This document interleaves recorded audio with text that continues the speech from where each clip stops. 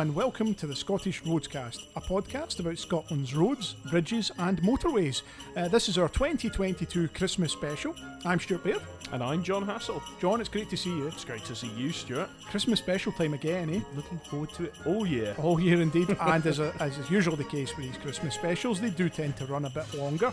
We'll probably be here for about 90 minutes. Yeah, an hour and a half. Yeah. There's plenty to go over, plenty to talk about. Indeed there is. And what makes it really special is we've got two very special guests. First, I'll introduce you. Well, you guys, does he need any introduction? It's Duncan McKnight, regular contributor, asked loads of questions, been on podcasts before. How are you, Duncan? What an introduction, John. I'm good. I'm very good. How are you doing? I'm very good. I'm very good. Are you feeling Christmassy? Oh, I'm always feeling Christmassy. Yes, of course I am. Good stuff. Getting in the spirit. I'm glad to hear it. It's that time of year. Indeed it is. And another guest that we have, a very special guest, and for those who've listened to the podcast for a long time, they'll know this chap who has appeared now and again. Mm-hmm. It's Sergeant Nick Twigg of Police Scotland. Nick, wonderful to see you again. Yep, glad to be back, or glad to be here for the first time for the Scottish Roadcast. It's always nice coming on for the Christmas specials. Yes, we always enjoy your insights as well, and we have a number of questions lined up for you as part of our wee discussion as we go through, John. So why don't you tell everyone what we're going to be covering this edition? Yeah, so it is a long podcast. We have to split it into its component parts. First to take the microphone will be Duncan.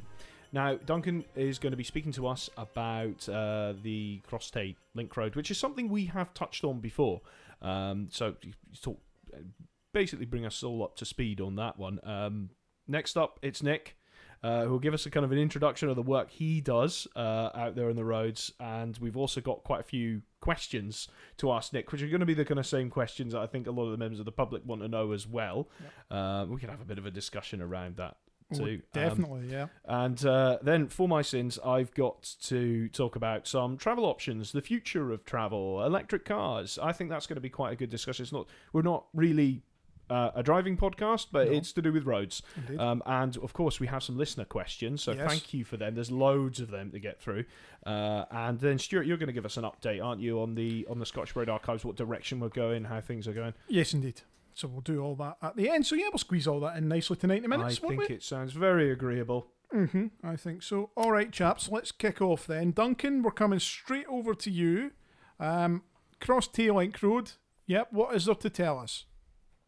I was down in the Perth area not too long ago and saw the progress that had been made since I last went down. And I went, I have to talk about this, because every time I see a road getting built, I have to learn a bit more about it. And this is quite a project. So this is part of the Perth City Deal schemes and improvements that are being done. So there's a few schemes of road improvements which we all like in the archive. So the project's been taken forward by Perth Council, and they've kind of divided it into a few sections. Of course, one of the issues with Perth is it's kind of constrained on the east side by the river, and then you've also got the A9 bypass, which kind of constrains it as well. And you've got sort of restricted land as well. So obviously there needs to be some improvements, because there is some traffic congestion around Perth, which some people might not know, that Perth gets busy. I know it gets busy. Some of the improvements that have been going on. So phase one of these improvements are the A985 improvement, that junction job that went on. So this was the initial junction was a kind of folded dumbbell type arrangement. So this is being expanded to accommodate larger traffic flows in Bertha Park, which is to the north. And where's this, Duncan? This is between Broxton and Inverarmond. On the A9, so the west side of Perth. Oh, is that the one at the football stadium? St Johnstone's, I think that's what it's called. I'm not a football expert, so I think that's what it is. So this was expanded to the up to the north with bits of new road and new bits of slip road. This was completed in March 2019, and it was constructed by Balfour Beatty, and Jacobs and the council were the main designers of that. And there was also a new footbridge put over the A9 as well, that steel truss thing that sits just to the north of the junctions, that was put in. Yeah. So you may have seen that. Yes, I have. I'm glad you mentioned that, because I forgot that was a part of that project as well. So that was. Did you say that's the first phase of it? That was phase one, yes. So phase two is like the big interesting bit, and this is called the Crosstay Link Road. So this is essentially a new road running from the A9 to the north of Inveralmond roundabout to the east. So it will cross the railway, the river, join up with the A93, and then end on the A94, and it will run to the north of Scone. Scone Palace. Yeah. Scone Palace. That's to the northeast of Perth. Scone Palace, yeah, it will run near there. So it's going to be a single carriageway road. So I'll talk through some of the bits and pieces that are going on here. So the western end of the scheme, there is a lot of earthworks going on at the moment, and that is for the A9 diversion. Now for this, the junction for the road to connect to the A9, there isn't really an awful lot of space to build a junction. So the A9 is being diverted off to the west on a new alignment, and there's going to be a folded dumbbell junction connection there. And the old section, it's hard up against the railway and the river, yeah, so there's just, it needs a bit more space, so that's going to be put on that. And the original section of dual carriageway that's going to be abandoned, half of that's going to be removed, and it's going to be removed and turned into what's called a park and choose, is what they're calling it. So a very large car park, and you can walk and cycle into Perth, you can walk and cycle along the link road over to Scone, and I think there's also going to be bus services as well, so it just keeps the traffic down at Inveralmond. I mean, that was one of the main goals for this scheme. Okay, park and choose is an interesting term. So it's basically like park and ride, but without the buses. But you said some buses are coming. Some buses, I think, are coming there, yeah. So it's a sort of park and choose. So you can stop and you can walk and cycle or take the bus. The really big engineering bit of this project is the Tay Bridge. This is going to be a 3-span structure crossing the railway and the river. If you want an idea of what it's going to look like, if you look at the AWPR D Bridge, basically think of something like that, but a bit smaller and carrying a single carriageway. So that sort of concrete design, I'm not entirely sure of the name of it, but it's going to be that design of bridge, because of course it's an environmental area, so we've got to keep the impact nice and low. And then something that's very interesting, once the road goes north of Scone, between the A93 and the A94, there's going to be a green bridge built over the road. Oh, I know what these are. So there's one of these, I believe, on the Aberdeen Western Peripheral route. They've built a few of them down south as well. Yeah, so what these are is a large bridge, not really carrying a road or a railway or anything like that. Essentially just landscaped to allow wildlife a passage over the road without making it a sort of a road. So it's less intimidating, so hopefully less animal incidents that will happen along there. So nice and sympathetic. Well, normally what they do is they put in a kind of a mammal crossing of some sort, which is normally a tunnel that's beneath the road. But I know you're saying kind of this is less intimidating because it's more natural, yes, I suppose, with the green bridge. It's just as if, there isn't a road there. I suppose that's the thinking. Yeah, Duncan, quick question for you here, and I imagine a lot of the listeners are thinking the same. If I'm coming south in the A9 and I am looking to go north into, say, Tayside, yes, can I take this new road and rejoin the M9 to A90 north of Friarton? Is that an easy manoeuvre when this is all finished? Not really, no. It will go as far as the A94, and that's as far as this project will go for the time being. I mean, there is it Kinnell Hill that sits to the north of the Friarton Bridge, and that's a bit of a constraint because it is quite steep. So your only way to really get back onto the motorway is to go down the A93 or A94 back into Perth. So, that's one of the downsides. It's not a full ring round the whole of Perth as it does stop at the A94. Is it safe to call it a northern bypass for Perth? You could call it that. Yeah, I think Crosstay Link Road sounds quite exciting, but northern bypass, it could be classed as that. Yes. So this will hopefully remove some of the congestion at Inveralmond roundabout, which is the roundabout to the north of Perth that the A9 crosses over. And it's where the A9 interjects with the Perth traffic going into the industrial estate. So at rush hour, lots of big queues. So hopefully people coming down the A9 into Perth, going back over the bridges in Perth and back up to Scoons, let's say, they won't have to go through Perth and they won't have to go around the roundabout. So hopefully this will ease pressure off the roundabout. And again, there's 2 bridges in Perth, just the two road bridges there, so that's obviously a bit of a bottleneck. So if this will ease it off, then I can see this working quite well. I mean, I don't live down in Perth, so I don't know what the situation is at the moment, but I can see that causing some problems. Duncan, this sounds like it's going to be quite a really interesting project, and I think maybe next year on the podcast series we'll maybe get you in to talk about that one in a bit more detail. Yeah. But that's certainly a good sort of introduction to it. Probably highlighted it to a few listeners as well. Maybe well, not we aware. only kind of touched on it when we Yeah. spoke about City Deal. So yeah, as this project progresses, let's hear more about it. Duncan, just for the last thing about it, unless you got something else to say about it, is there a timescale for its completion that you know of? How long is this going to go on for? Timescale for completion. I will just check the website just now. By the way, the Perth Transport Futures website is fantastic for further information on this.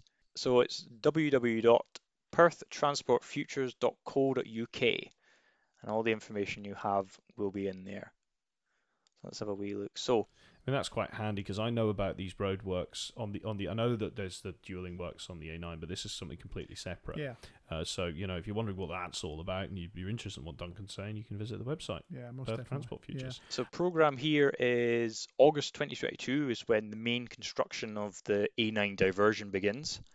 And by September next year, we should hopefully have the A9 on the new alignment. And by February 25 is when they're saying that the Tay Crossing Bridge and Link Road will be completed.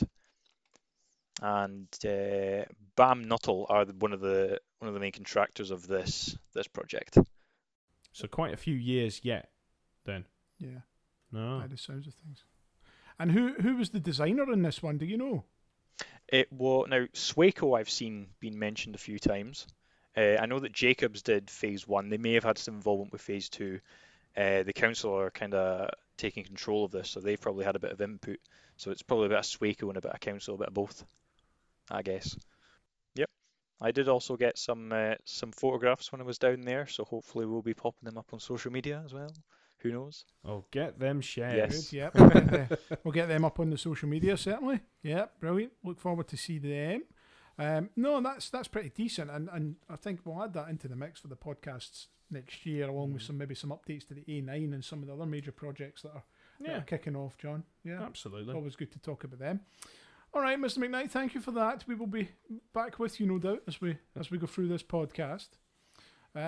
John, what's next on our list? Next on the list is Nick, is Sergeant Nick. Eagerly awaited, of course, having you on the podcast again. But can you, before we start interviewing you with questions here, could you just give us a bit of an overview of the job you do in and around the Glasgow area, and then we'll move on to the questions. No issue at all, and I'll try and keep my answers a bit brief. I know I've got a tendency to waffle on, so make sure you stop me if I'm talking too much. Since I've last been on the podcast, my role's changed somewhat. I have been promoted to sergeant within road policing, so my day-to-day activities are different from what they were as an officer. Congratulations. Yep. Yeah, thanks very much. Congratulations. Yes. No, so my role's changed somewhat, and instead of being out on the roads as often as what I used to be, I'm now more dealing and managing the officers that are out on the roads and doing the job that I used to do. I do still get to go out, I do still deploy and do still do what I can to help and where I can, but my role is now a lot more focused on the more serious and fatal collisions that happen on Scotland's roads network, where I am deployed as what's called a senior investigating officer now to help ascertain what's actually happened and get the facts and stuff. It's the not nice side of the job, unfortunately. But for a regular officer who's out and about in the motorway network or the roads in Scotland, they generally deal with reduced nose killed or seriously injured in Scotland's road network.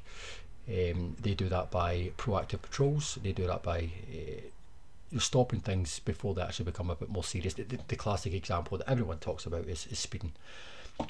It's one where a lot of folk generally have a lot of opinions on, but it's one of the major contributing factors for us in serious and fatal road traffic collisions. Yeah. Okay. Interesting. No. Just on the back of that, then, Nick. I mean, we often talk about the Glasgow urban motorway system on this podcast.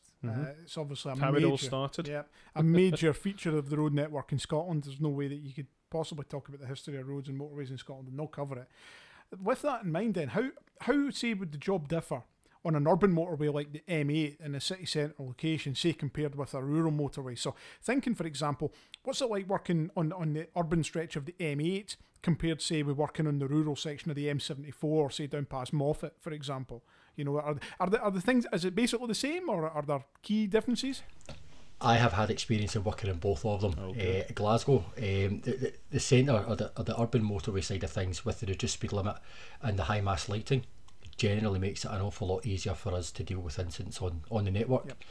It also makes it easier for us to get to incidents because of the amount of on and off ramps which are so close together. It makes manoeuvring between junctions and manoeuvring between locations substantially easier, versus if you've got something that happens down at Elvenfoot and you're away down the bottom end of the M74, and if it's, you know, just after a junction and you have to travel all the way down to the next junction to turn to come back up northbound to try and get to it, and you're adding a good 5 minutes on your journey at that point. Between junction 11, junction 13, that's a nightmare. Yeah. 13 miles between junction 14 and 15, I think.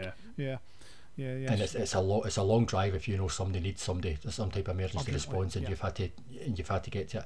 In addition, you've not got lighting down there, you know, so it's a lot more difficult for people to see you. And although we've got big flashing blue and red lights in the back of the car, sometimes to some people that acts more as an attraction to them, and end up driving towards the blue flashing lights, which doesn't always make it safer for you when you're down in the dark areas. I think that's avoid or take caution. You know, not drive right at it. But okay, interesting take.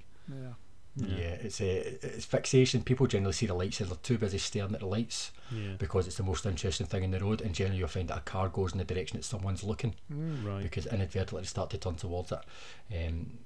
Luckily, I've not had any incidents, but there has been other serious incidents that occurred in Scotland in the past because of it. Okay. I had a quick kind of question here. Just following you speaking about Glasgow and some of the positive aspects of working in the urban motorway system, what does make working in Glasgow a bit of a nightmare, in your opinion? Is there something about like the urban motorway system that is difficult? Or different challenges that arise from it? There is a couple of things, and I've just realised that when I'm talking just now, I make it all sound doom and gloom. It isn't all doom and gloom. Working in the motorways and working in Glasgow is an absolutely phenomenal job, and I wouldn't change it for the world. But now that you've got me started moaning, we're in for the long ride. Get comfortable, Stuart. The biggest thing with the urban motorway in Glasgow, and I've mentioned it before, is because it is in an urban location and because it is so easily accessible for people to walk onto, who don't really know that they shouldn't be walking on a motorway. They simply see it as a quick way to not just walking but cycling or electric or other modes of transport. Some coming home from a night out, they see the exit onto the entrance onto the Kingston Bridge, don't want to walk all the way down, don't want to take the footbridges, and they'll try and walk or cycle over the Kingston Bridge, or or between 15 and 16. We get cyclists through there as well. It's definitely how easy it is for pedestrians and other users who shouldn't be using the motorway to access the motorway. Okay, so there's a question from me on this then. So until the 1980s, the entrances to motorways, particularly urban motorways, had no pedestrians, no animals, no whatever signage. Do you think that is something that should be considered to be brought back in places? Yeah, I would like to see it back again. There is still signage about, if I recall correctly, because I know the Edinburgh bypass has it, but that's not a motorway. I believe the M80, or is it the M73 up at Gartcosh, sorry? Some of I our think they've still got signs. special roads, so there's a no pedestrian sign up at Gartcosh and the on-slips there, because there's active footways across the tops of the slip roads, so I guess that's just to let the pedestrians know they don't turn left. But no, definitely, I would have those signs back, because it's a good indication for people on like some mopeds or lighter powered bikes. Delivery drivers. Yeah. We'll talk about them later, no doubt. Yeah. Delivery riders. Delivery riders, no certain companies mentioned. Again, you're getting me my high horse, gents. Okay. Good. Yep. Okay. I have got another question here. Now, you mentioned in your introduction about speed, okay? Speed limits are often, a hot topic among the users of the motorway system. Can you kind of tell us why they are important, and how much the enforcement of speed is part of your job? Like, how much of your job do you deal with, speeding? I suppose I see many people kind of misbehaving on it and other things like that, and it must be challenging for you. Yeah, it is.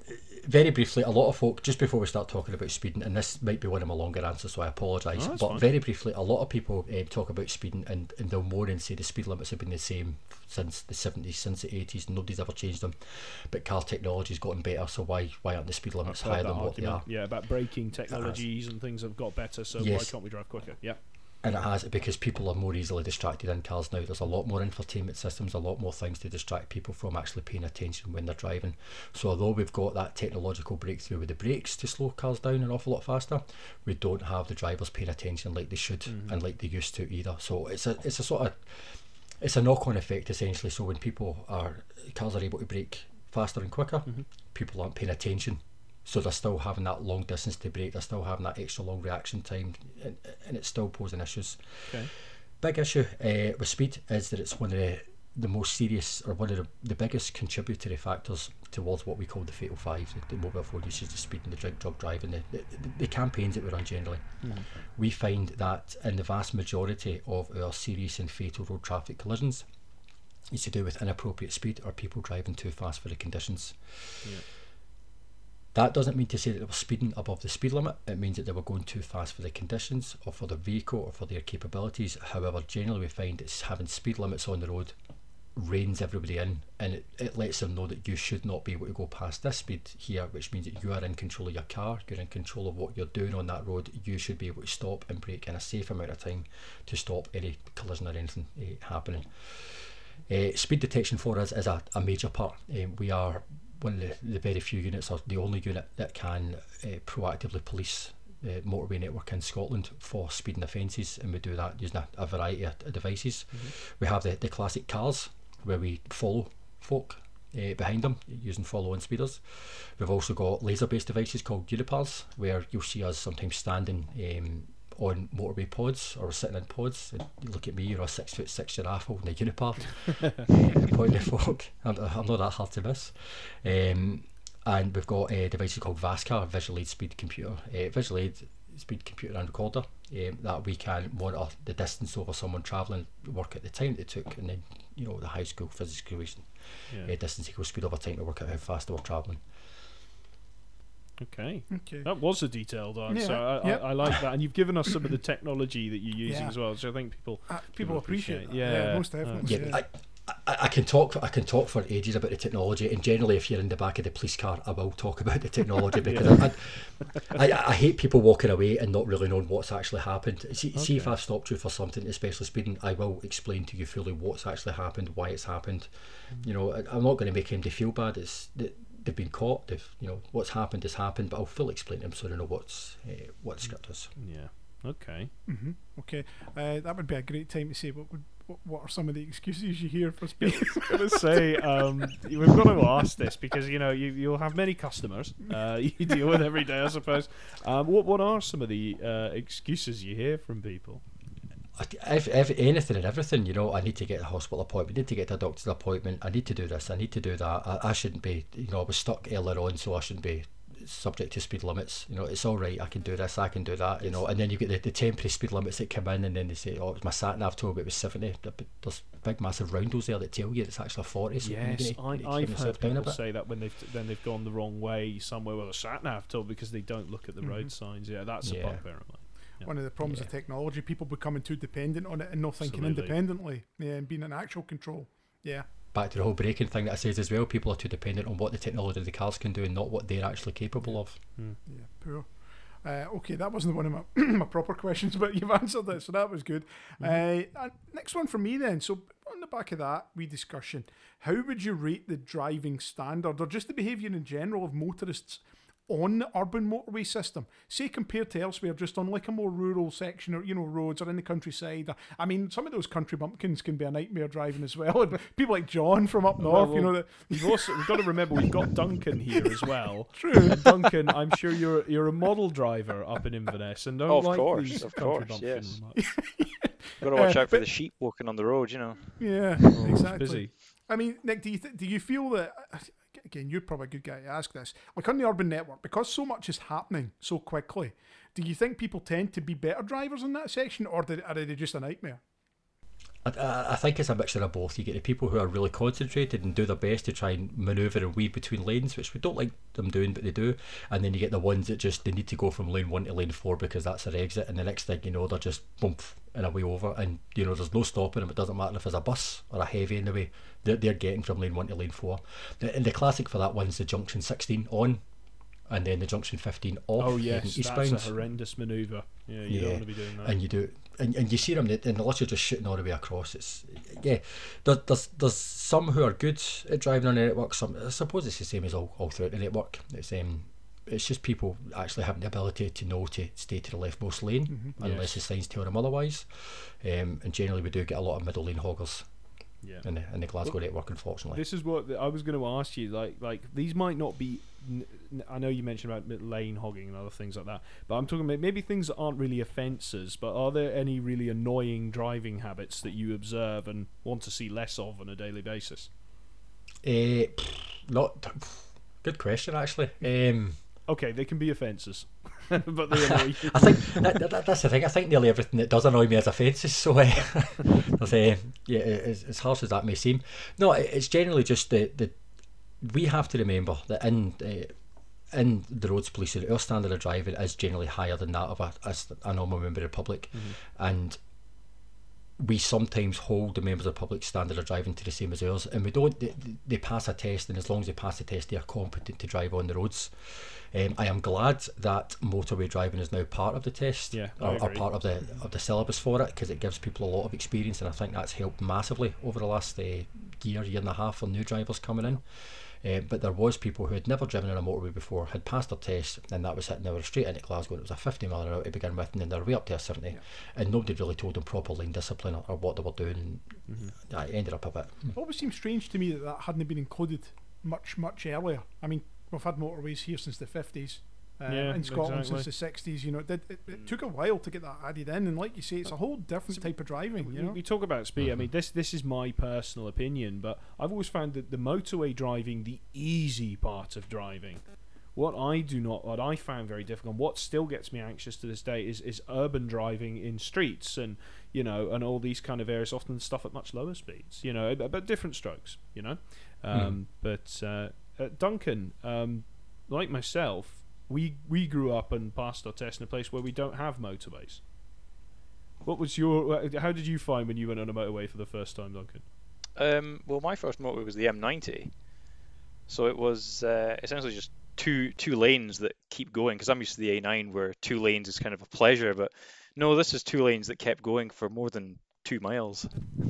I mean, I really remember that the whole of Scotland. Sorry, the whole of Scotland isn't covered by motorways. My first job as a police officer, I was based in the Isle of Bute, where they had 1 set of traffic lights and 2 roundabouts, and that was the most complicated thing you came across over there. So you wouldn't expect them to drive in a motorway. Okay, another question. Have you got one? I've got one. You go with yours first. Right, while I just think about mine. Nick, what is your least favourite part of the motorway network in Glasgow? Least favourite, most hated junction bit, stretch of road, and why? It's right. Can I give something off the motorway that attaches to it? Yeah. See, coming onto the what is the M8 secondary carriageway or the M74 southbound, just past the House of Share is the cash and carry there. Yes, yeah. That 3-lane section of road where if you stay in the rightmost lane, it's for going straight ahead. Yep. Yes. But that also takes you on to what is the M8 secondary carriageway leads to the M77 and the continuation of the M8. Yep. That small bit there, because nobody sticks to the right lane when they're going round there. Yes. I've been cut up there a few times. Yeah, I know exactly what you're talking about. It doesn't help that half of the road markings are missing around there, to be honest with you. And the lanes 1 and 2 are just for M74, if I'm thinking of the right bit. That's a better one, for M74 southbound, and lane 3 should be for heading onto the M8 secondary carriageway and onto the M77. Funny you mention that, because I hate that bit too, and I'm always dodging manhole covers when I'm going on the 74 as well. Yeah, I know the bit. I know exactly the bit because I was on it only a few days ago. Yeah, and it's a busy junction, and again, if you're not used to that style of driving and you're not used to what's going to happen there, it's not ideal for folks. Puts hairs on your chest, though, as I say. Makes you a driver. Bearing in mind, of course, now that we are the Scottish Roadscast, in the Yes. Scottish Roads Archive. Are there any other sections of road in Scotland that you particularly detest? Not, believe it or not that I particularly detest. I am the heading up to Tullyallen, the police college. Yeah. There's two bridges that you can take. You've got the Kincardine Bridge. Yep. With the 30 mile per hour limit. That one, it's a shorter journey. I am not always a fan crossing over it. I do like it, but I'm not always a fan crossing over it. I prefer the new bridge. You're a It's Clacks a man. nice bit wider and I faster. think that said about Kincardine Bridge. Are you a Clacks man, Duncan? I'm an everything. I love all bridges. I don't pick favourites. What an uncontroversial answer. I love it. Thank you. Okay, I'm going to take a few steps back. I'm going to, Nick, I'll ask you about some of your favourite things in a few minutes, but first of all, what safety improvements, again, we're back to the Glasgow Motorway Network here, what safety improvements do you think should be implemented in the future on motorways in general? Are there any things that you think, new technology, emerging technology that would help on the motorway system, urban motorways in particular, to help them work better, flow better, that sort of thing? From the variable message signs that we've got just now, I think should be expanded and should be put in a lot more places, not just in the urban motorway network, but across the whole area network, across the whole of Scotland. And I know that would be expensive, but certainly the variable message signs that we've got, because that forewarns drivers about issues that we've got coming up and tries to mitigate those issues with traffic build up due to RTCs or whatever. Likewise, the system, almost the NADICs that we have that run just for the gantries, having them with variable speed limits, and not just, and this will be a bit controversial, especially coming from me, but not just for advisory speed limits, but also compulsory speed limits. To change the speed limit based on the conditions. Oh yeah, like kind of, use the term kind of smart motorway, but something that would come up with like a red roundel, like in the M90 corridor, for example, and on new sections of the it's M74 mandatory. And the M8 and stuff. I'm loath to use the term smart motorway, but something similar to that. Well, but we know when you say it, we know what you mean. Yes, a more managed motorway. Managed motorway. That's the original term. Which is probably the best way to describe it. Okay, that's pretty decent. In terms of you might have some thoughts on rural carriageways, single carriageway roads, completely different environment, totally different challenges. Anything on them that you think might be something that could be beneficial? In the absence of getting street lighting or high mast lighting pretty much everywhere, which would destroy the landscape, I don't think that'd be allowed. But the cat's eyes that have started being put into roads that have the LEDs that are charged by solar, marking the road width and the centre lines of the roads, especially for double weight line systems, I think are absolutely phenomenal. Should be placed pretty much everywhere if funding allows. I've seen those solar road studs. They're good. You can get ones that are actually powered in as well. Sheriff Hall roundabout. Hall's got them. And North Lanarkshire Council have got them on some of their rural dual carriageways. On the A73 just before New Mains round about Bellside, there's solar studs on that section. It made a big difference in the tight bend. And I have seen them dotted about elsewhere, so okay, interesting. I've got another few, but I'll come back to you for one. First, John. Okay. I've got one here. Okay. Nick, this is a nice question. Okay. What's the nicest thing that's ever happened while you've been out doing your job? Anywhere. It doesn't have to be Glasgow. It doesn't have to be motor. What's one of the nicest things you come across? So surely there's some good news stories as being a traffic cop. I thought you were going to say Glasgow. I was going to say nothing. But no, no. I remember as an officer when I was working in Dumbarton and I was covering up towards Taynout, and we had an elderly couple that had broken down. It was a flat tyre. It was nothing big, but we'd pulled in behind them, and that's what it was. It was a flat tyre, and they had recovery coming, but the recovery was coming from somewhere like Glasgow. They didn't have any local recovery, and it was somebody coming up to change a tyre. So they had a spare in the boot. They weren't able to change it themselves, so we said, look, we'll change the tyre for you. We've got no issues. Jack the car up, change the tyre, put it down, and that's it, and got them on their way again, their merry way. So they were over the moon at that. And it must have been a couple of months later, the elderly couple, the husband of them, I didn't realise was a painter, and had painted a picture of me and my neighbour changing the tyre Oh, and sent it in fantastic. as a card to say thank you. And I've still got a photo Right, of we that need card. to I've still see got a this. photo. I thought the screen was going to be shared there. Social but- media post. Yeah.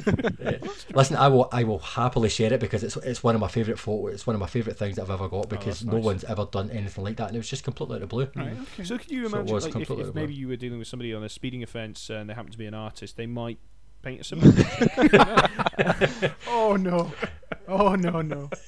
There might be something painted, but it certainly wouldn't be a nice picture anyway. When you first mentioned about a couple of them changing a tyre, I thought you were going to say, "Oh well, we checked the tread depths on the tyres and we found 3 out of the 4 corners were So they Right, come on, we're 200 not always quid and that bad, 6 John. 9 points or something. Well, no, it's that bad. And then set Just them let me put the tyre on first before I give you the points, eh?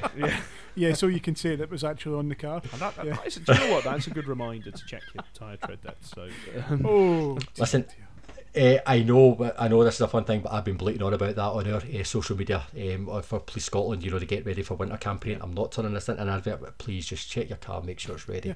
Some of the simple and basic checks that you can do. right. So tell us, what are the simple basic checks? But there might be people listening to this who don't know what those simple basic checks are. Tell us.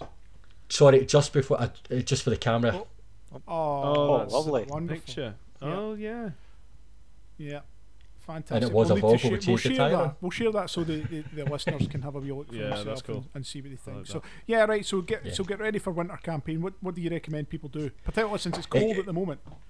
Nice and easy, get your powder checks, your power checks, make sure that your vehicle's actually going to have power, the battery's actually doing what it should do when you're starting your car in the morning, it's actually starting properly, it's not taking ages to chuck over. That's the first thing, because the last thing you need is to stall somewhere, be in the middle of the road and not be able to start your car again. Check your tyres, nice and simple, just and I've done a video for Police Scotland on that where you check the tread depth. There's bumps in the tyre that you can use, tread wear indicators, you can use a 20p piece, there's lots of videos online for it.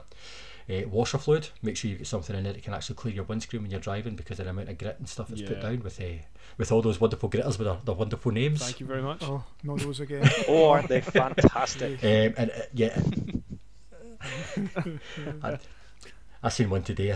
Yesterday, I think it was the Still Game one. It was Jack and Victor, Jack Jarvis Esquire, Jack Jarvis Ice Squire, I think it was. It was something like That's that. one of ours. Cringe. Oh. It is cringy. Yeah. That makes sure you've got enough fuel in your car. It's a basic one, but don't start driving about, especially when you've got the petrol light or the fuel light on, especially with the severe weather warning that we've got. And we always ask you just to carry a couple extra things in the car, just in case you do get stranded. There was a boost from the east a couple of years back where people ended up getting stuck on the motorways. And they were stuck for a couple of hours before they started getting moving. Some people ended up abandoning their cars, but blankets, a mobile phone, make sure it's charged up, some biscuits or something in there just so you can snack, some water in the boot of the car just in case you need it as well. It's easy for me to say I call these things basics, but I fully appreciate that not everybody knows these checks, which is why again the driving test was changed to do the whole show me tell me things, I remember to that, get people to check these things in their car. Yeah, what terrific advice actually. But the thing is, at Duncan, you up north. I come from up north. These things are second nature. They're kind of drummed into us by our parents because of the colder climate that you get up there, and it's far more likely that you get like much higher accumulations of snow. Duncan, I'm not sure if it's the same with your family, but I always remember a shovel or kind of rolling around in the back throughout the winter months, and there were blankets and other provisions because you could get stuck. It was really common. Yeah, we always had a little bit of snow, a little bit of salt, just to salt things out if we ever got stuck. Wee things like that. Well, there you Always go. just in case. I don't know if our winters are getting worse down here in the Central Belt, but we certainly have had some bad ones. And as Nick says, people got very badly stuck. Yeah. You can. I think the sort of the way the climate's been the last few years is that we have less frequent snow events. So like if you go back to the 50s, the 60s, even the 70s and into the 80s, you would get snow in December, January, February, normal. every year. No. Maybe it would snow in the morning, guys would go out driving that, no problem, everybody's happy, comfortable. Now they tend to be fewer and far between, but when they do come, they are more extreme. So you're getting much like Beast from the East, you're getting way more snow in one go, and that's a shock to people who've only been driving for a few years, never experienced it before. People now, the extent of winter for most drivers now is scraping the windscreen a few mornings every winter, and that's basically about it. It's more about wet weather and windy weather. I will say it is true. Like how they always say, oh, these these southern softies. They Mhm. can't deal with the snow. Yeah. You know, I do find that up north people just get on with it. Is Yeah. what I've found. Sorry to say that, guys, but there you Yeah, go. yeah. No, that's fair enough. No, I think people definitely become complacent to it. Exactly as Stuart says. People aren't used to it. Yeah. They think it's not going to happen, and then that's it. They does, drive it down. does. They're stuck in the M80. And there's the usual hotspots across the network as well. I mean, when we look at some of our old books in the archive, it's always warning you about potential snow and fog events. Hart Hill in the M8, M74 round about Douglas and Elvin Foot, parts of the M77 high level, A77, A9, places like that. Now, when you look at the books, the atlases now, these things are just not mentioned either. You know, so there is no real highlight of these areas. You know, to folk No, like with the old snow. AA handbooks and stuff like that you used to Yeah. get. You know, maybe we should be bringing some of that back. Absolutely. Mhm. Education. It's an is- idea is for a big book thing. we could sell. Yeah. Right, Nick. We've got a few highway code related questions that I've come up with that I'm going to throw at you. But before that, John asked you about your least favourite parts of the road network. I think we should ask you about what your favourite parts are. So Glasgow motorway system first. Any favourite bits? Yeah, the gantries. Oh, nice. Oh, Yep. you saying that you're Yep. just Stuart's been Stuart's phased good away books there. there. Wonderful. Yep. I think we'll be replacing some of the senior staff in this archive with Nick. Right, No, I've said that before. Mm-hmm. That was my reason for getting into the archive to begin with, the Glasgow Motorway Archive. I was trying to figure out how the gantries, or why the gantries were different in Glasgow versus everywhere else, Yeah. because I thought they conveyed substantially more information in a shorter space or a lesser space, but was still relevant versus. Thank you. Straight from the mouth of a Roads Policing Sergeant to any of the naysayers who are listening to this podcast and beyond, please take note of that. Yep. That's from a professional. And it's also an advert for our Yeah. podcast we just It done is, recently. Exactly. Last podcast was in Glasgow. What was the last podcast? What I was the think last it one? was Yeah. Glasgow Gantries. Yeah. Episode 9, 2022. Listen back to that, if you Mm. haven't already. All right, so that was the motorway feature. What about Scottish roads in general? Any great highlights for you? Queensferry Crossing. Oh wow! Shit. wow! All right, it's- sorry, you've just been sacked right, again. No. No. It is a good-looking bridge. Is that why? Do you It like is. the way it looks, or are you It- are you in awe of its function? No, I like the way it looks. I've only driven over it a couple of times, and each time it was slow. Yes. Oh, going try it over on a Friday. But no, it is. I like the way it looks. There's a No, no. There's a cafe near to the Three Bridges where you can sit down and you get an absolutely tremendous view right, the viewing just platform. over the water, and it's the Three Bridges all at once, and I think that just sets the other two off Yeah. perfectly. It looks lovely. It does. It is a spellbinding view. I was very lucky to work there, as some people know. Queensferry Crossing, Fanny. Who'd have guessed it? I'll give you a chance to redeem yourself for that one. Any other highlights for roads in Scotland? That Yeah, sounds like a bit like a loaded question. Yeah. Yeah. Definitely the gantries from Glasgow. Definitely the gantries from Right, Glasgow. okay, fair enough. Point made. Okay. Right, okay. What else did we have on our list, John? We need to make sure we've asked. Oh. Have you got a belter? Least favourite junction? That doesn't need to be motorway. That could be any junction anywhere. You're not allowed to say no, Sheriff Hall because everybody says that. No, I'm sorry, but I'm going to stick to the Glasgow ones because that's my bread and butter. And that's what I know. Okay. And I've said this before. However, not so much the least favourite junction. The fact that they're it's the off ramp from the M8 at junction.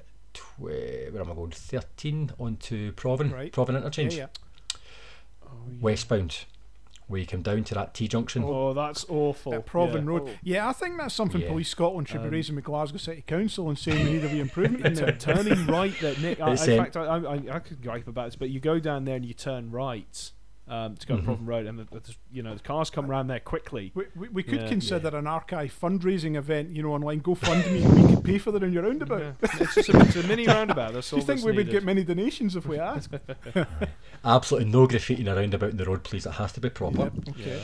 Ah, that's a good one. Right. Right. Okay. I think that was the sort of a list of main questions we had, but I thought There is a listener question that came in. Do you want to do that first, and then we'll maybe do a Yeah. couple of highway code related questions, Nick? Just for the sake of educating people, it's things that annoy me in the Glasgow network in particular, and I thought we would ask you just to get clarity on the way things are supposed to be. But go with this listener question first. Okay, so Nick, I think that this one's obviously at you, but someone on Twitter, it's Callum Moffat, has asked this one here, and it amused me quite a bit. And we should say that if this gentleman gets arrested for the question, we had nothing to do with passing on the information. Yes. Oh no! Sorry for saying your name, Callum, but I suppose you get the credit. It's a good question. So Callum asks, do traffic police really play snooker when on patrol? And he means this is this the reason for the large number of red cars that I see stopped, black being second most common to see stopped? I suppose now think about, so he's obviously talking about, like, you know, not literally playing snooker, but just basically pulling over and stopping cars based on the colour. Is this Does true? Callum drive a red or black car? Yeah, I guess he must. I don't know. What's his reg? Surprisingly, he's No. not giving it. No, I think that's an urban myth. Certainly, I don't know how to play snooker, so I'd be stumped to playing that game anyway. I'd never heard that before. That was a new one for me. No, I never heard it, but it's novel, and it sounds like you could do that. Yeah. An urban legend doesn't happen. I know. So what would happen if we stopped a white car? I mean, would deduct points? Yeah, You'd- aye. Well, that's what the rules Would are. we pop them? Foul or That's a miss. foul. Aye. Yeah, it's a 4 points to the Listen, other player. Or Listen, something. you're getting a warning today. You know, you got a white car on you go. Yeah, I don't think that would fly, would it? No. Interesting. Good try. No, good try, Callum. Definitely an urban legend. I have heard of that before, but it's definitely an urban legend. It's not something we would do. Oh, fair enough. We did have another one, right? And I'm sorry to the chap that asked, but I didn't manage to copy the name across. It was on Facebook, and the chap had an interest in like drug screening that has obviously developed over the last few years and is now, you know, commonly carried out by you guys at the side of the road. Obviously, if you suspect that a person might be under the influence of something, and I know you do wipes for like cannabis and cocaine as part of the system. You use this. Chap asked a genuine question about why other drugs aren't screened for, you know, is the technology just not there for it, or is there a reason why others have been specifically excluded? I don't know if you've got an answer for that. Yeah, home office type approval Right. is the reason. The only drug wipes that we're allowed to use have to be approved by the Home Office. The Home Office have only approved us to use the drug wipe that allows us to test for 2 drugs roadside: cannabis and cocaine, Interesting. and that's Okay. it. Now, just when you were talking about drink and drug drive limits there, the drug wipe is to see if there's a level of the drugs in their system above a legal limit. So there's a legal limit of cannabis or cocaine that you can have in your system, and if you go above it, that's what the drug wipe indicates to us, that you are above that legal limit. Right. That doesn't mean that you can still drive with these drugs in your system, because we also have different legislation which allows us to deal with people who are unfit through drink or drugs. So does And that there mean, doesn't have to be anything. so it means that you're still within a legal parameter or an amount that you've had, but you're in no state to drive, so to speak. Yeah. Right. An easy way to describe that for most folk would be there's certain types of cough medicine Right. on the market that contain a drowsy effect, essentially, or some type of drug that will calm folk down.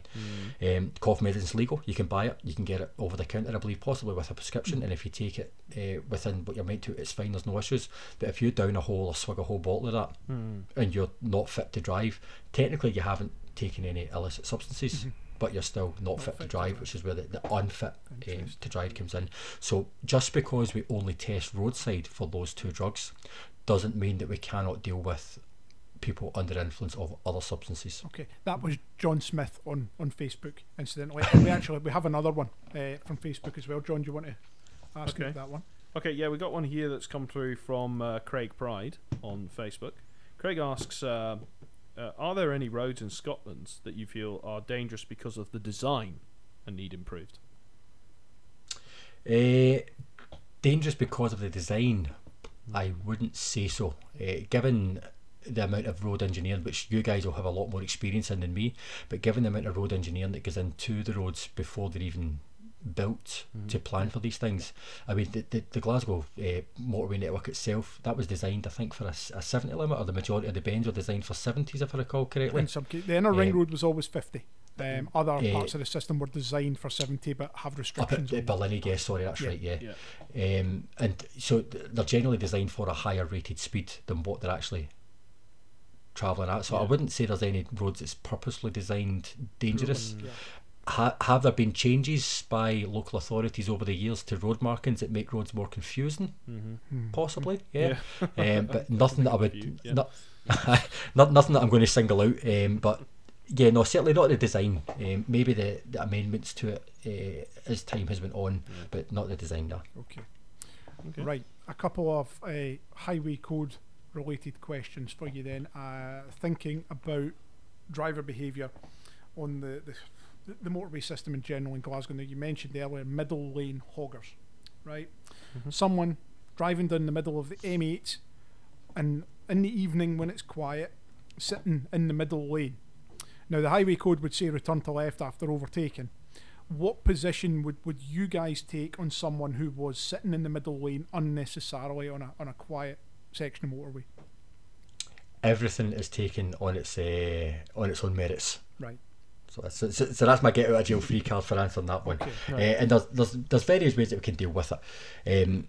Ultimately, it's a driver education issue. Yeah. You know, we need to educate drivers to move into the left, because although you've not mentioned what speed they're travelling at in the middle lane, I would assume that they are travelling at the speed legal limit. speed You know, limit. the legal speed limit, so they're not really impeding traffic by sitting in the middle lane and going under the speed limit. In that case, you know, we'd maybe flash them or move in front of them and put a matrix board sign up the back to say move to the left, so that they know to move back into the left lane, and that's a good bit of driver improvement.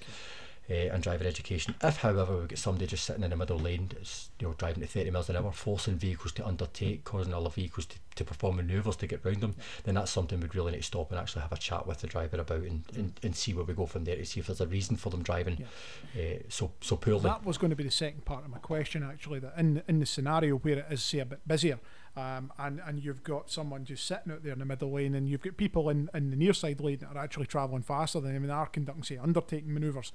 Firstly, then, so you've kind of answered about the person in the middle lane. Would there be a potential penalty for the person in lane 1? Now, let me be clear on this. The person travelling in lane 1 has been in lane 1 the entire time and are proceeding ahead. There's a car sitting in the middle lane going slower than other traffic. The car in lane 1 passes that vehicle on the near side. So they undertake it and they continue ahead. Who's at fault? Stuart Baird, QC, asking the question there. Again, everything's taken in its own merits. Right. So a car doing that, I would be more inclined to speak with the car in the middle lane to find out why they're doing it. Yeah. However, you're talking about a 3-lane section of road. Yeah. It's not ideal, but should they be pulling out and moving into lane 3 to perform their overtaking manoeuvre before going back into lane 1, because that's what the highway code says? It's not really practical for them to do it, and I understand why people would stay in lane 1. My main concern would be the driver in lane 2. But if it transpires that the driver in lane 1 was travelling above the speed limit or was doing something else, then you would have a chat with them as well. Okay, interesting. Similar question, but just slightly different. We are driving on a 3-lane motorway, and lane 1 is going to drop off to a junction, and in the last mile and a half, the markings in lane 1 change to 1-and-1s, so the small dashed lines rather than the normal road markings as you would see. And traffic in lanes 2 and 3 as it were, and it was going to become lane 1 and 2, that's moving at a fairly slow pace. You're in lane 1, it's dropping off to the junction, you've got a clear road ahead, the motorway speed limit is 70. Can you undertake traffic in that scenario within that lane that's dropping off?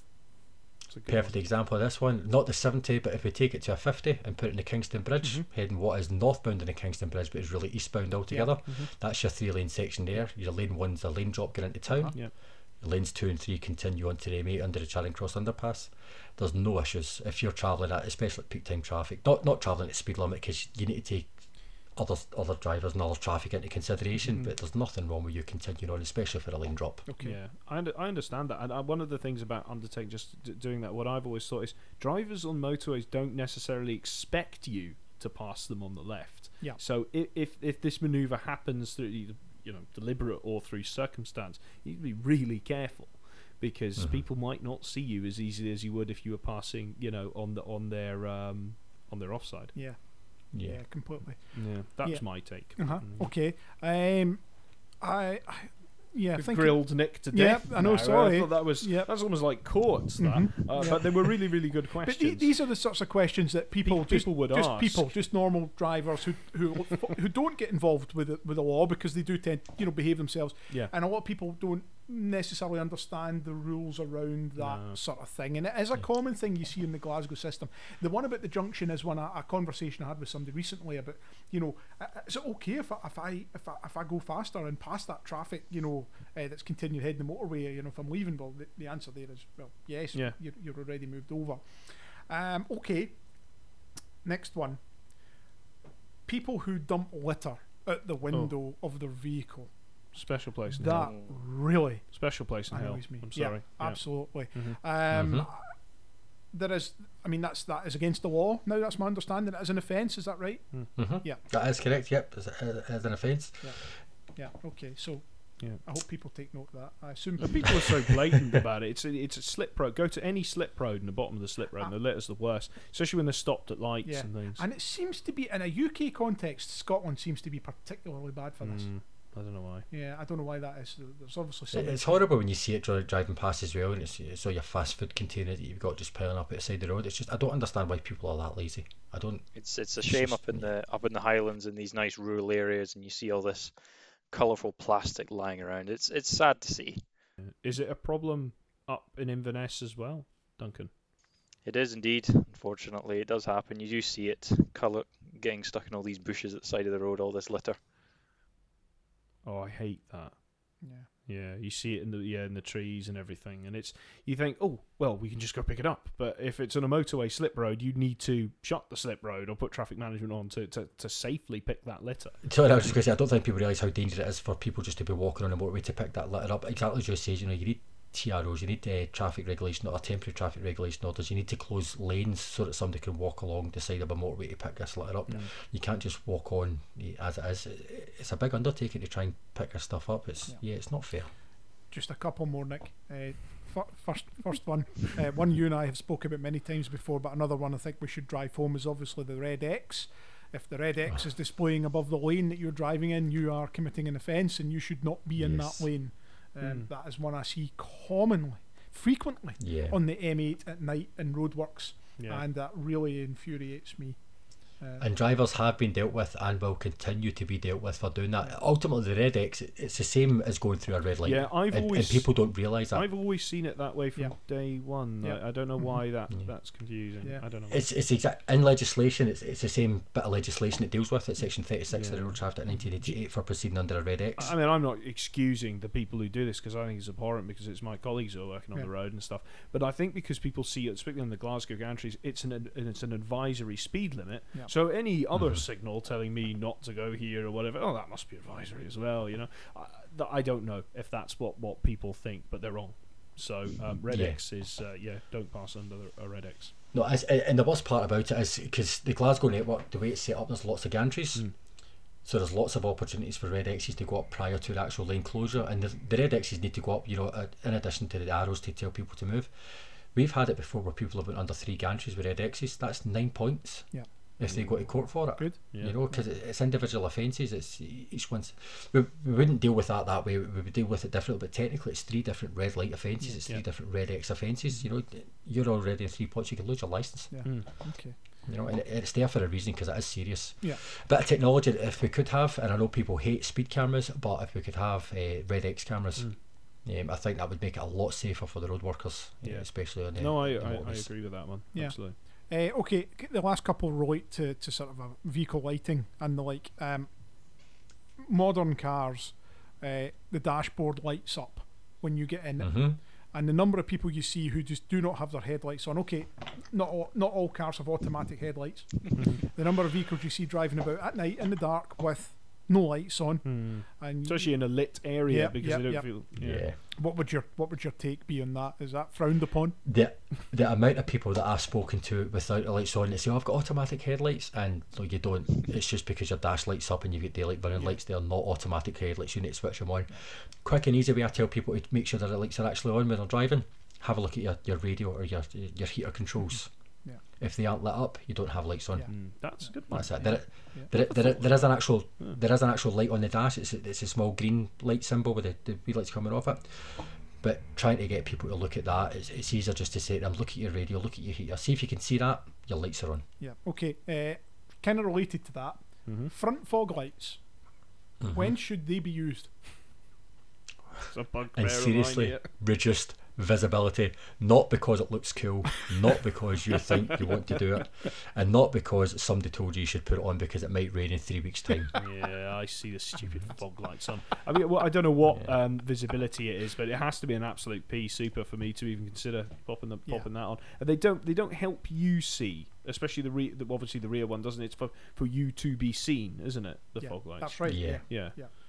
It's generally about if visibility is less than 100 metres. So we normally say that if you can't see the next street lamp for fog, then maybe put them on. Okay. Interesting. Yeah, good one. We'll note that. Yeah. Listen, Nick, thank you. It's been terrific. So much.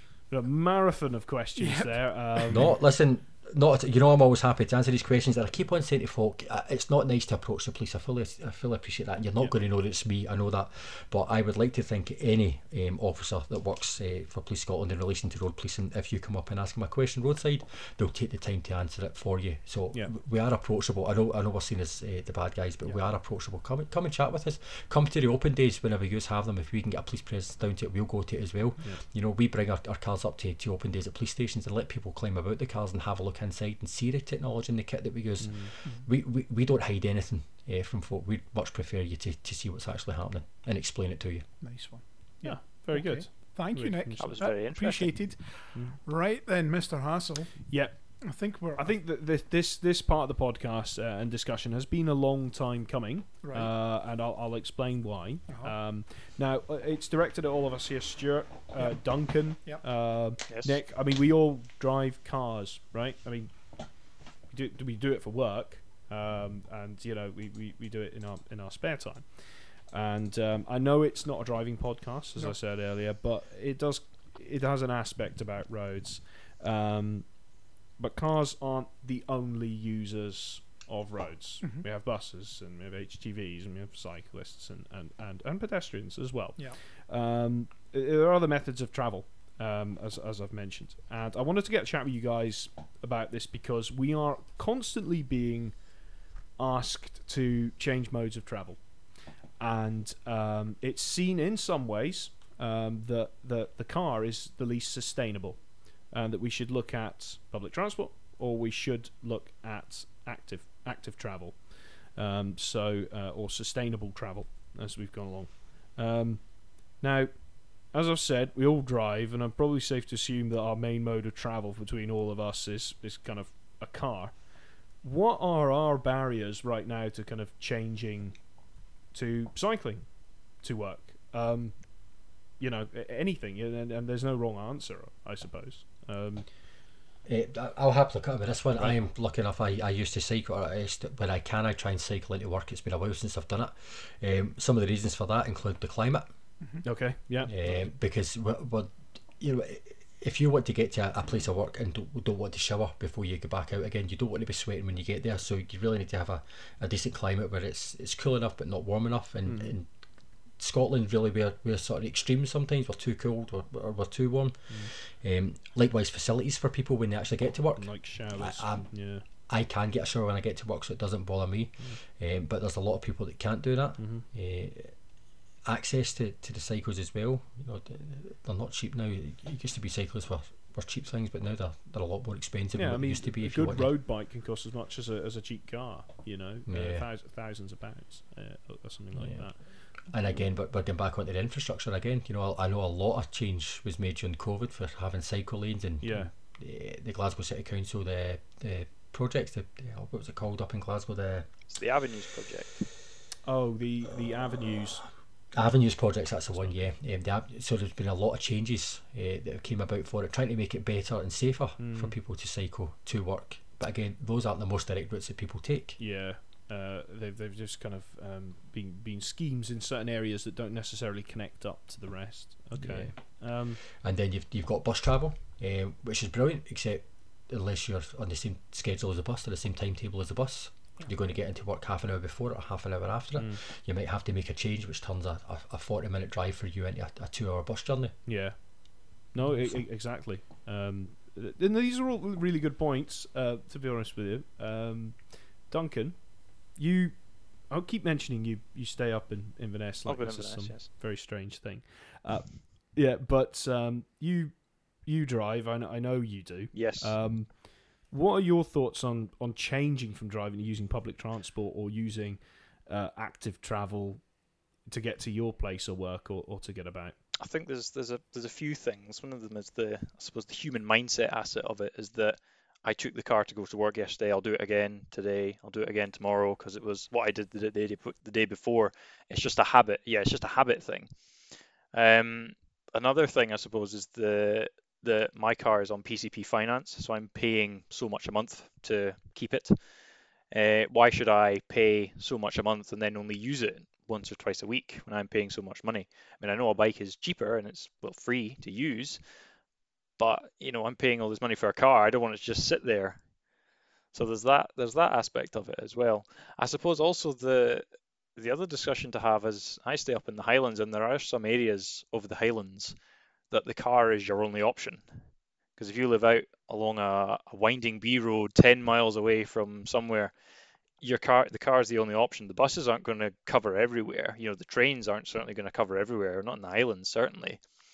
So your car is your only option. So sometimes you are stuck with that. Yeah. Okay. Okay. I'm gonna hone in on something you've said, Duncan, because it's resonated with me. You mentioned about PCP and finance. We are generation finance in terms of where we are with cars. Most people get cars on finance. And as you say, we're locked into these 3, 4, 5 year deals where we're paying 200, 300, whatever per month for a car, and then on top of that, if you wanted to then take the train or the bus, your fuel and your tax and insurance. Yeah, exactly. And then you'd have to pay for a zone card or a rail pass or these bus tickets, while the car then only sits there and gets maybe used at the weekend. Right now, with the amount of money that people have, I think, I'm not just going to kill the discussion there, but I do think that's one of the biggest barriers, certainly for me. And I live in an area where public transport is far more better provided than rural areas. It's one of the things. Why would I pay extra when I'm already kind of paying for a car? Nick, you mentioned about the weather with these things. I agree that we don't perhaps have the best climate for it. We're always trying to copy some models that they use on the continent, but again, they have a different climate. In these things, and I think also with that, it's also a culture, maybe a slight cultural kind of change that we're still to catch up with that kind of thing. Yeah. No, like I said, I'm lucky when I cycle to work, I've got showers available to me, so I can change when I get there. And I like the cycling to work. It's 10 miles. It's generally urban roads all the way in. But yeah, there's a lot of folk that don't have that, and it seems like I've been quite negative on cycling. I'm not. I enjoy cycling. I would promote cycling. I think it's a healthy thing to do. Yeah. Okay. It's you heard it here on the Roadscast, promoting cycling. That's good. Honestly, Queensferry Crossing cycling, I've never been invited back again. That's what the Forth Road Bridge is for. Glasgow Motorway signs. Yep.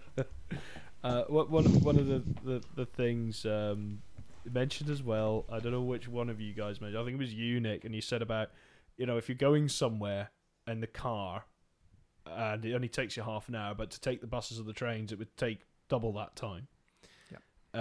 These things is I am going to take quite a hot take here and just be like, well, the car is king because it gets you door to door. You know what I mean? And it's one of the hardest things to get people to change from these sorts of things, is because it's so blooming convenient. It's out there in the drive. You get straight into it. It's nice. You can get it nice and warm. You can put your things in it. You can go straight to where you're going to. It's a really hard sell to get people away from that. So for that reason, guys, I don't know who wants to chime in here. Do we think we're onto plums trying to get people to change? Is it maybe something that we're just going to have to accept, that we're going to have private vehicle travel forever? Yeah, it's a different mode of transport. When you're driving, you're concentrating on driving and you can't do anything else. If you're getting the bus or you're getting the train, you have some free time. Whether people want to devote that to work so that they can get a head start for the rest of the day, or whether they want to devote that to doing something else that they would normally do in the house, sitting with the paper, catch up on the news, it's something that you shouldn't be doing when you're driving. Yeah, the key to the whole thing is reliability. Okay. Of the alternative service, and ultimately you would think about rail actually for the suburban areas around Glasgow, second largest suburban rail network in Britain after London. There is clearly a network there, right? Does it meet the needs of all the people who are going to use that? Not necessarily. Yeah. People might be like, well, I would use a train, but it doesn't stop here. The pricing on trains is a barrier for a lot of people. Yeah. Because it can be quite expensive. It's an expensive way to travel. Recently, obviously, with the industrial action and things, its reliability has dropped off quite considerably as well. That's what I hear. On the bus network, our interurban bus services are actually pretty good. So thinking like the 900 from Glasgow to Edinburgh, the CityLink service, the Stagecoach Express services that go down to Dumfries, Moffat, Ayrshire. You found a love for this because you found this actually useful. Yes. At getting in, and it seemed to be reasonably quick. Yeah, and reasonably cheap. Yeah. Very reliable. Where we fall down, I think, is with the provision of our local service buses. Right. Getting out of the schemes, getting out of the suburbs, getting into the main Yes, population centres is something where we've struggled. And you know what? Frankly, it's something that has struggled since we deregulated the buses in the 80s. Because buses were, in the old days, buses run as a monopoly owned by a state-owned company for the benefit of passengers. But of course, when you change that to a profit-making model, they're not going to run routes on making absolutely. money. I think, Duncan, you mentioned about about buses not going everywhere where you are. What's the provision of kind of local routes like Stuart was talking about near you? They can be. I don't use them because I stay quite close to the city centre, so I'm quite lucky. I know they're a bit of a hot topic, and they are constantly looking at them and reviewing them. I know that at the moment they're not great. There are some gaps where it doesn't cross over, so you can't go from here to here to here. You have to kind of juggle about. So it is an area for improvement, definitely. Yeah, thinking about me in North Lanarkshire, right? Thinking about you in West Lothian. We live in towns that are quite big based on the population they have. Yeah. However, we live in developments that have sprung up in the last 20 years. Yeah. Right. Or even more recent than that. Yeah. That are in areas, in locations that have been part of redevelopment or other regeneration or whatever, and they are not necessarily beside traditional main routes for service buses. And some of the routes that service buses are using haven't changed much since the 1960s. Yeah. Right. And when I'm thinking about where I am in Motherwell, for example, huge town, huge population. If I wanted to get the bus after 7 o'clock at night, it would be a complete nightmare. Yeah.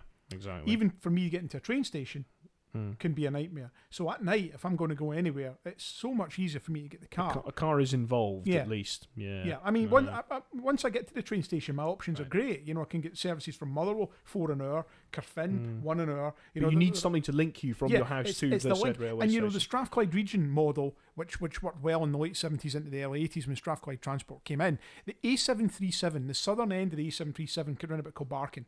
That was all going to be dual carriageway. But what they did was they said, you know what, let's build it as single carriageway after the last junction, right? Yeah. Let's build it single carriageway. And what we'll do with the money we save in the construction, we'll put that into the bus service, and we will run shuttle buses from each of those local areas.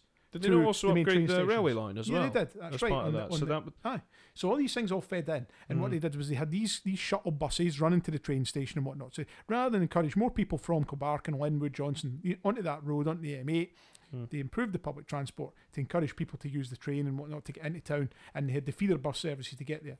Of course, once it was all deregulated, these services didn't make a profit. No, there was a social benefit, but there wasn't. There was no real revenue stream from it, so they were chopped. I can see how that's happened, though. Yeah. That's one of these things. One of the catalysts for this, in terms of the powers that be who are trying to encourage us to change, is being the environmental impact of vehicles. Electric cars, big thing now. Loads of people buying loads of these because we've had a fuel crisis. We've seen the prices go up. There's a big market for these. Nick, you've taken the plunge. You bought an electric car. We've had a wee discussion about it before the podcast. Thoughts? Yep. On it? I love it, and this is coming from a traffic cop. Okay. I bought a Nissan Leaf, and it is honestly one of my favourite cars I've had. Okay. It's just this small, brilliant, technologically advanced car that you don't have to change the gears in. You press the pedal, you go. It's like driving a go-kart. Yeah. And yeah, it's brilliant. And don't get me wrong, see when the fuel prices started going all the way through the roof, and I was popping into free chargers in Glasgow and topping up before I went home. You know, it was like a Red Dwarf with Crichton. It was like smug mode activated. Driving a bit all chuffed. That's changed. Yeah. That's changed a bit now, just with the cost of electricity going up. The cost of fuel still staying up as well, and with the winter months creeping in, I've noticed that the range that you get in the cars substantially reduced. So that is a thing.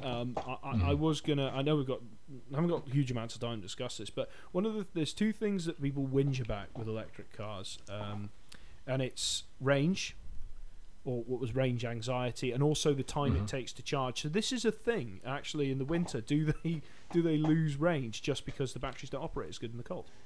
They do, yes, and it's something that you don't think about, but you know that happens because it happens to your phone when it's freezing outside. Your phone generally runs down its battery off a lot quicker. The same thing happens with the cars.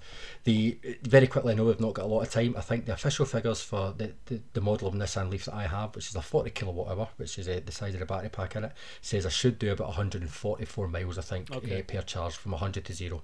You won't get that. Real world, I have achieved about 110 to 115, and that's running it all the way down. And the last couple of mornings where it's got into like a -3 when I've been driving to and from work, I've got a range of about 85 to 90 miles. Yeah. So it has reduced quite a bit, but as long as you know what the journey you're making and the type of driving that you're doing, my range anxiety is gone. When I first had it, I was panicking. I was stopping everywhere that I could to charge up. Now it's I'll wait till I'm at 10% before I charge up, and because I'm you've got fine with faith that. in it. I mean, I don't own an electric car. I've driven plenty of them to try them out, but it's all about planning your driving. With these things, if it's a long drive, yes. You have to. If it's a long drive, realistically, most people's commutes are there and back, like less than 50 miles.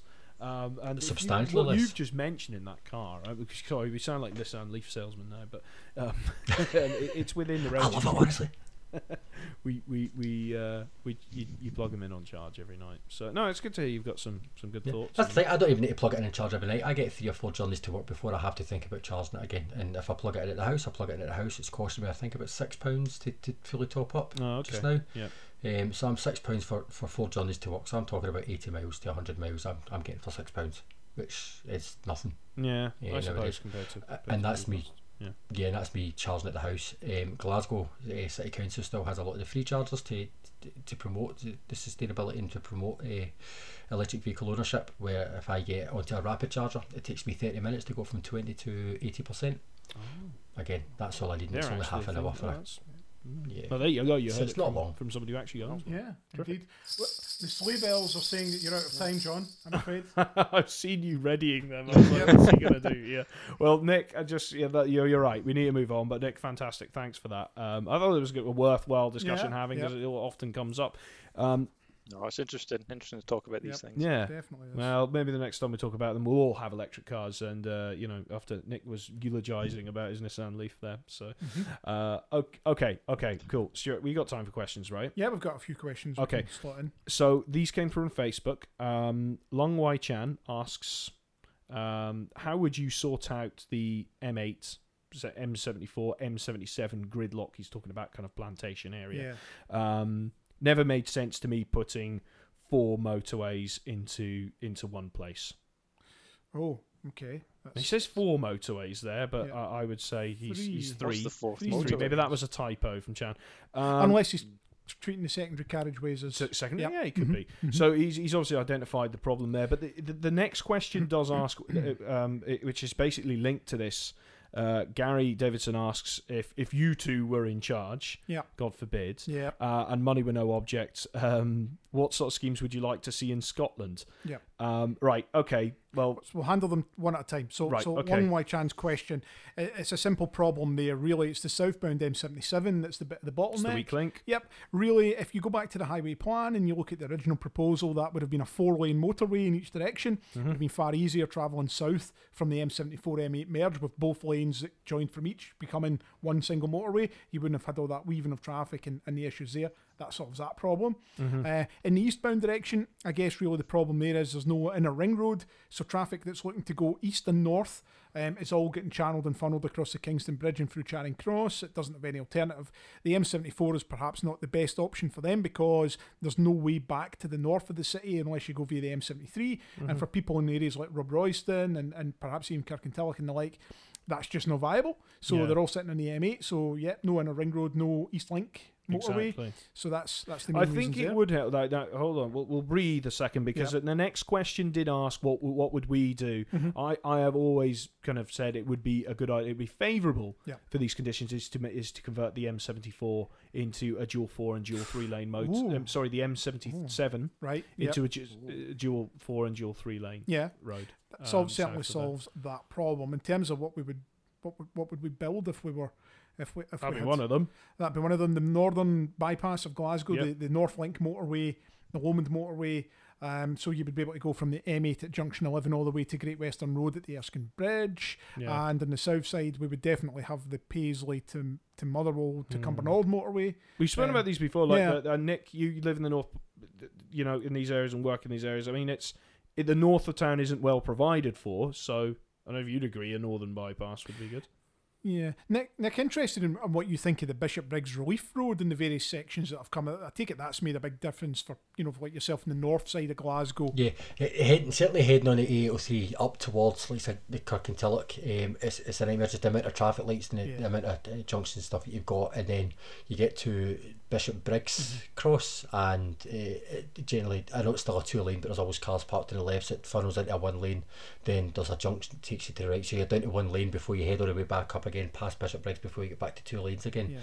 The relief roads, I've driven on a couple of times, and yeah, it's made such a difference because it's a 50 mile per hour stretch of road when you're going down there, and that's only is it the second stage you've completed of that? Because there's a third stage past the prison I think now. we're up to the 4th stage now. Of that. it the Yeah, 4th? there's one final stage that'll take it past Lomos Prison up to the roundabout just north of the retail park for the road coming up from Torrance.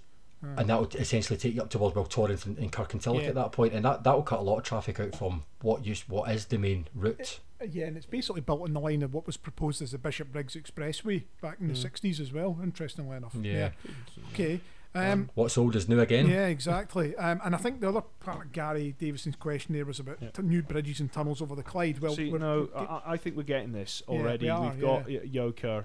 The Yoker Relief Road kind of, and sort of not Yoker Relief, but the Yoker Renfrew Bridge, Bridge that's coming.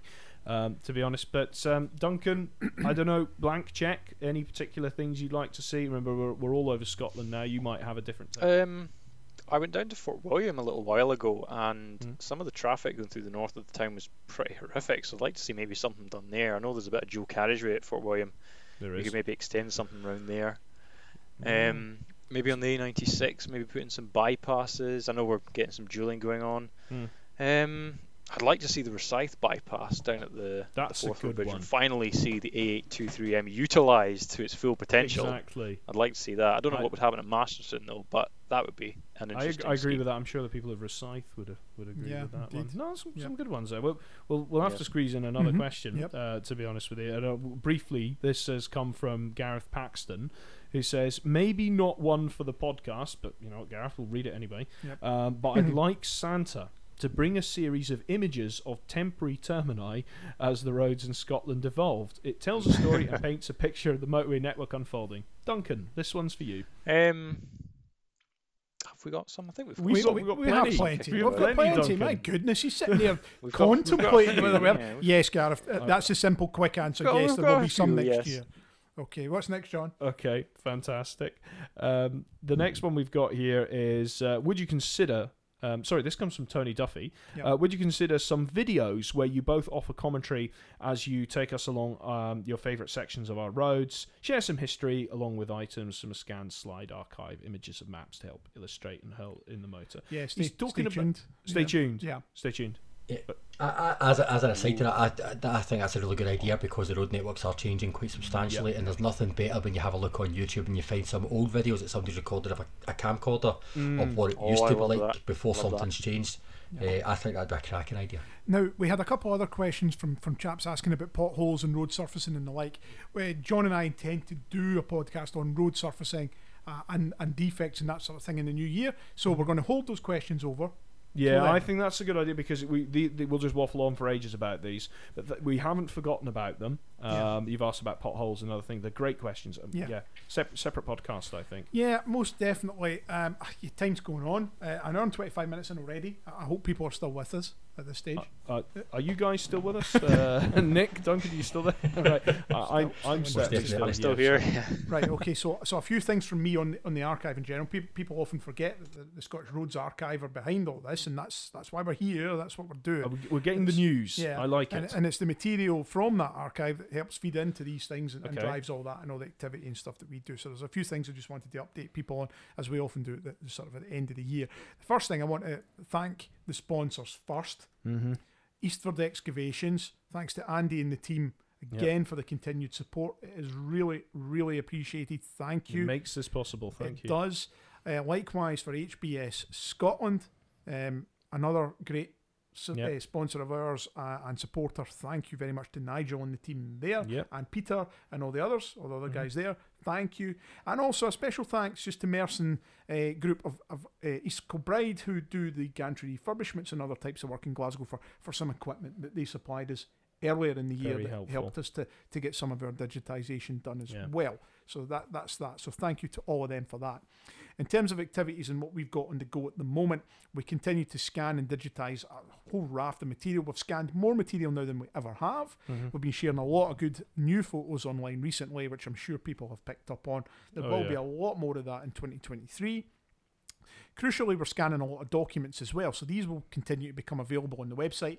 On any of the pages you're looking at, watch out for the From the Archive section at the bottom. There's often PDFs and things that you can click there to view, opening booklets, reports, all that sort of stuff, so they continue to grow as well. So there'll be much more of that, including, crucially, a lot of unbuilt schemes, which I know people are interested in. We've had a massive horde of these lately, so stay tuned. Yeah, website development continues apace as well. People remember 2 years ago, just about now, we launched our current website. Yep. Much better on mobile. 85% of all our thousands of viewers every month are visiting us on mobile. So the mobile site in particular will continue to develop through next year, and I have some particular ideas in mind, and I'm working closely with Patrick, who helps us with our graphic design. Big thanks to Patrick as well. Without him, certainly I would probably have gone mad a long time ago. He's a genius. Yep, he is indeed. So thank you to him. In terms of big events next year, we actually have 4 that are coming. 4 big anniversaries in 2023. The first one coming up is Clyde Tunnel, which turns 60 in March. That's a big one. So you can expect a booklet and possibly a badge for that. Oh, add to the collection. Yeah. A favourite of yours comes in April. Clydeside Expressway turns 50. It does. Yeah. So there'll be a booklet for that. Yeah, I'm pretty excited about that one. Yeah. We also have, believe it or not, and this is more of a niche one, but people might be interested all the same, the St James Interchange flyovers, they turn 30 next year. Oh, right. Yeah. As does part of the Linwood bypass. So they do. Yeah, I've never thought of that. We often think of these older things that we're doing. So there'll be a wee booklet coming for St James and NASIM 37. 30th birthday. Goodness me. I never got a booklet about me when I was 30. No. And the last one, which will probably be a sort of a big event that we'll probably cover in conjunction with Transport Scotland and others, the Connell Bridge up at Oban on the A828. It turns 120 next year as well. Yeah, and it's nice to do something that's further afield. A wee bit further out. So they're the 4 big main anniversaries next year. So that's all going to come along as well. So I hope people are interested in that. In terms of our Inner Ring Road offering, obviously some of the pages have been updated recently. We have a page in the south and east flanks, which will finally go live soon. Have a page in the highway plan for Glasgow. That's coming. We have a page on some of the famous engineering companies who were involved in the various schemes as well, and a number of other options that are coming down the line, which I'm hoping to put out in 2023. So stick with us for that. It's another busy year, Stuart. Yeah, it is. It is indeed.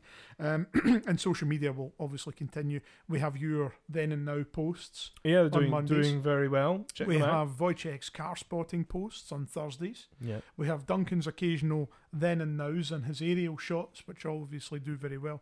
And we have a variety of other ones that go out generally as well. I'm always trying to get some new material on these. And so it's on the usual places. Yeah, exactly. So there's a lot more to come on that as well. And at this stage, me as chair of the Scottish Road Archive, I should special thanks to the Secretary, John.